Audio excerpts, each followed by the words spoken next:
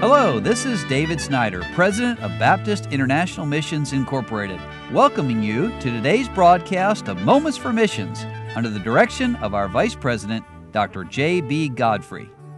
Well, I've enjoyed my conversation thus far this week with Brandon Lawrence.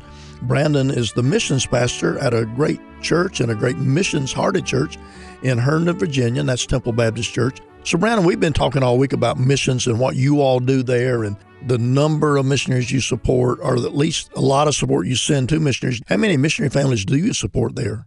Currently, we support 72 missionaries in about 40 different countries around the world. Yeah, and you mentioned before projects and ways that you help the missionaries. Yeah, building projects. If they need a vehicle, we try to help out with that, different things like that. Let's talk about some of the, not only you support a lot of missionaries, but y'all not only support it with your money, but you're actually sending many of your people out as missionaries around the world. Yes. We currently have 5 missionary families that are out of our church. We have the Johnsons, they're in the Dominican, and they've been there now quite a while. Eric Johnson and Holly Johnson. And Eric actually does his own podcast with Josh Mead, The Missionary Perspective, but they're just doing a great job. We love them. And then we have Kristen Dow. She's in Honduras, and she works, has been working with Sam Hodges there, and she's transitioning to work in another Christian school that's there. And then we have Matt Gardner, who's been on deputation, him and Savannah, getting ready to go to Uganda here in the spring. They're almost at full support. And another family that is in a closed country, so I won't mention their name, but they've been there for quite a while now, serving the Lord.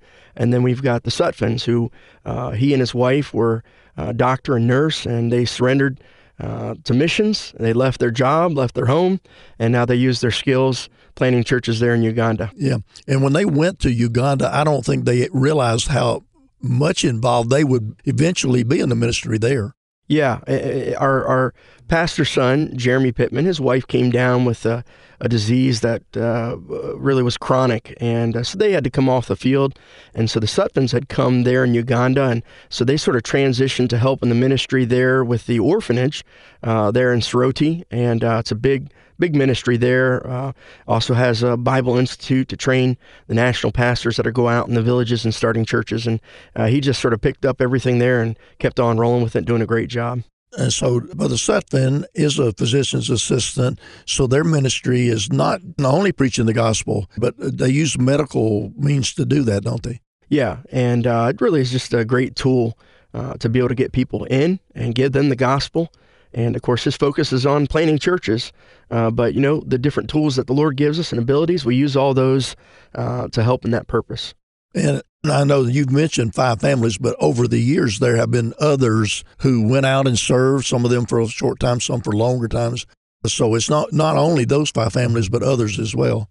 Yeah, and missionaries, they sometimes get sicknesses. We had another young lady who was over in Ivory Coast, and she came down with chikungunya, but she's still serving the Lord. She's here in the United States, teaches in a school, but health-wise, she had to come off the field. But we've had several missionaries, that have been in different countries, Germany and Ivory Coast there, yeah.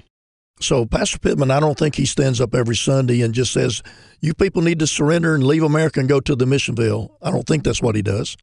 No, I think part of it is just helping people grow in their personal relationship with Christ. And right. Sort of the natural fruit of that growth is a person gets to a place in their life spiritually where they say, Lord, here am I.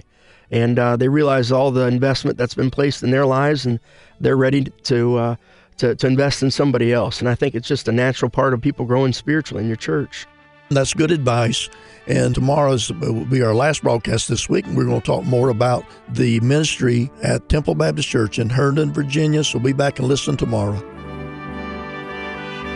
You've been listening to Moments for Missions. For further information, please write to BIMI, P.O. Box 9, Harrison, Tennessee 37341, or call us at 423-344-5050.